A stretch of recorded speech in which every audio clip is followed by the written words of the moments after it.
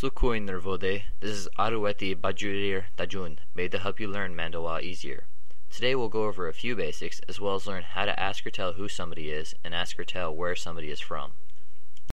Since Mandawa is more of a spoken than written language, it's very flexible. The verb to be is usually dropped, as is the article the and the indefinite article an. Those three are usually used for emphasis and not normal speech. The context of a sentence will usually let you know what someone is referring to. For example, instead of saying, "You're an idiot," in Mandawa you would say, "You idiot?" And instead of saying, "That's the Millennium Falcon," you would say, "That Millennium Falcon." Keep in mind that there is no gender in Mandawa and only one verb conjugation, the infinitive form of the verb and the regular form. Kuyir becomes kuyi. In English we have subject nouns, as in I, you, he, her, or we and they. In Mandawa, it's only fitting that they have those words too.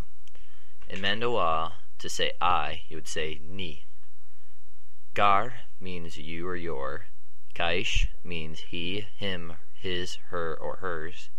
Mi means we, and val means they or theirs. The most basic phrase asking who somebody is would be tion ad, meaning who.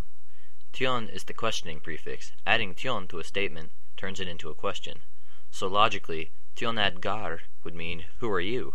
From there we can infer that tion ad kaish means who is he or she, and tion ad val means who are they.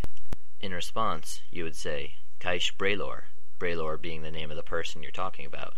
So, ni bralor, I'm bralor, gar bralor means you're bralor, kaish bralor means he or she is bralor, mi mando ade, we're Mandalorians, and val aruatis, they're outsiders.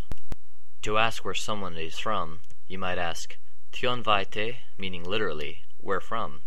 If you wanted to be more specific to the person you were talking to, you may ask tion vai garte. If you didn't exactly know the person you were asking about, you may ask tion vai kaishte, which means where is he from. Ad is a general term which basically means lad, son, or boy. However, for females, you would use the diminutive form adika, which in the context of a female can mean sweetie, darling, or girly. The question tion vai adikate can mean both where's that cutie from or where's that kid from, although it's not a question you want to be asking around a bar with Mandalorians. That wraps it up for our pilot episode. Remember, Mandalorian, Mandawa, and all Star Wars related materials copyright are owned by Lucasfilm, and Mandawa was created by Karen Travis. This podcast is completely non-profit and for informational and entertainment purposes only. Be sure to check out our Mandawa blog at adenverd.wordpress.com. That's ADENNVERD.wordpress.com. Tune in next time for your next lesson.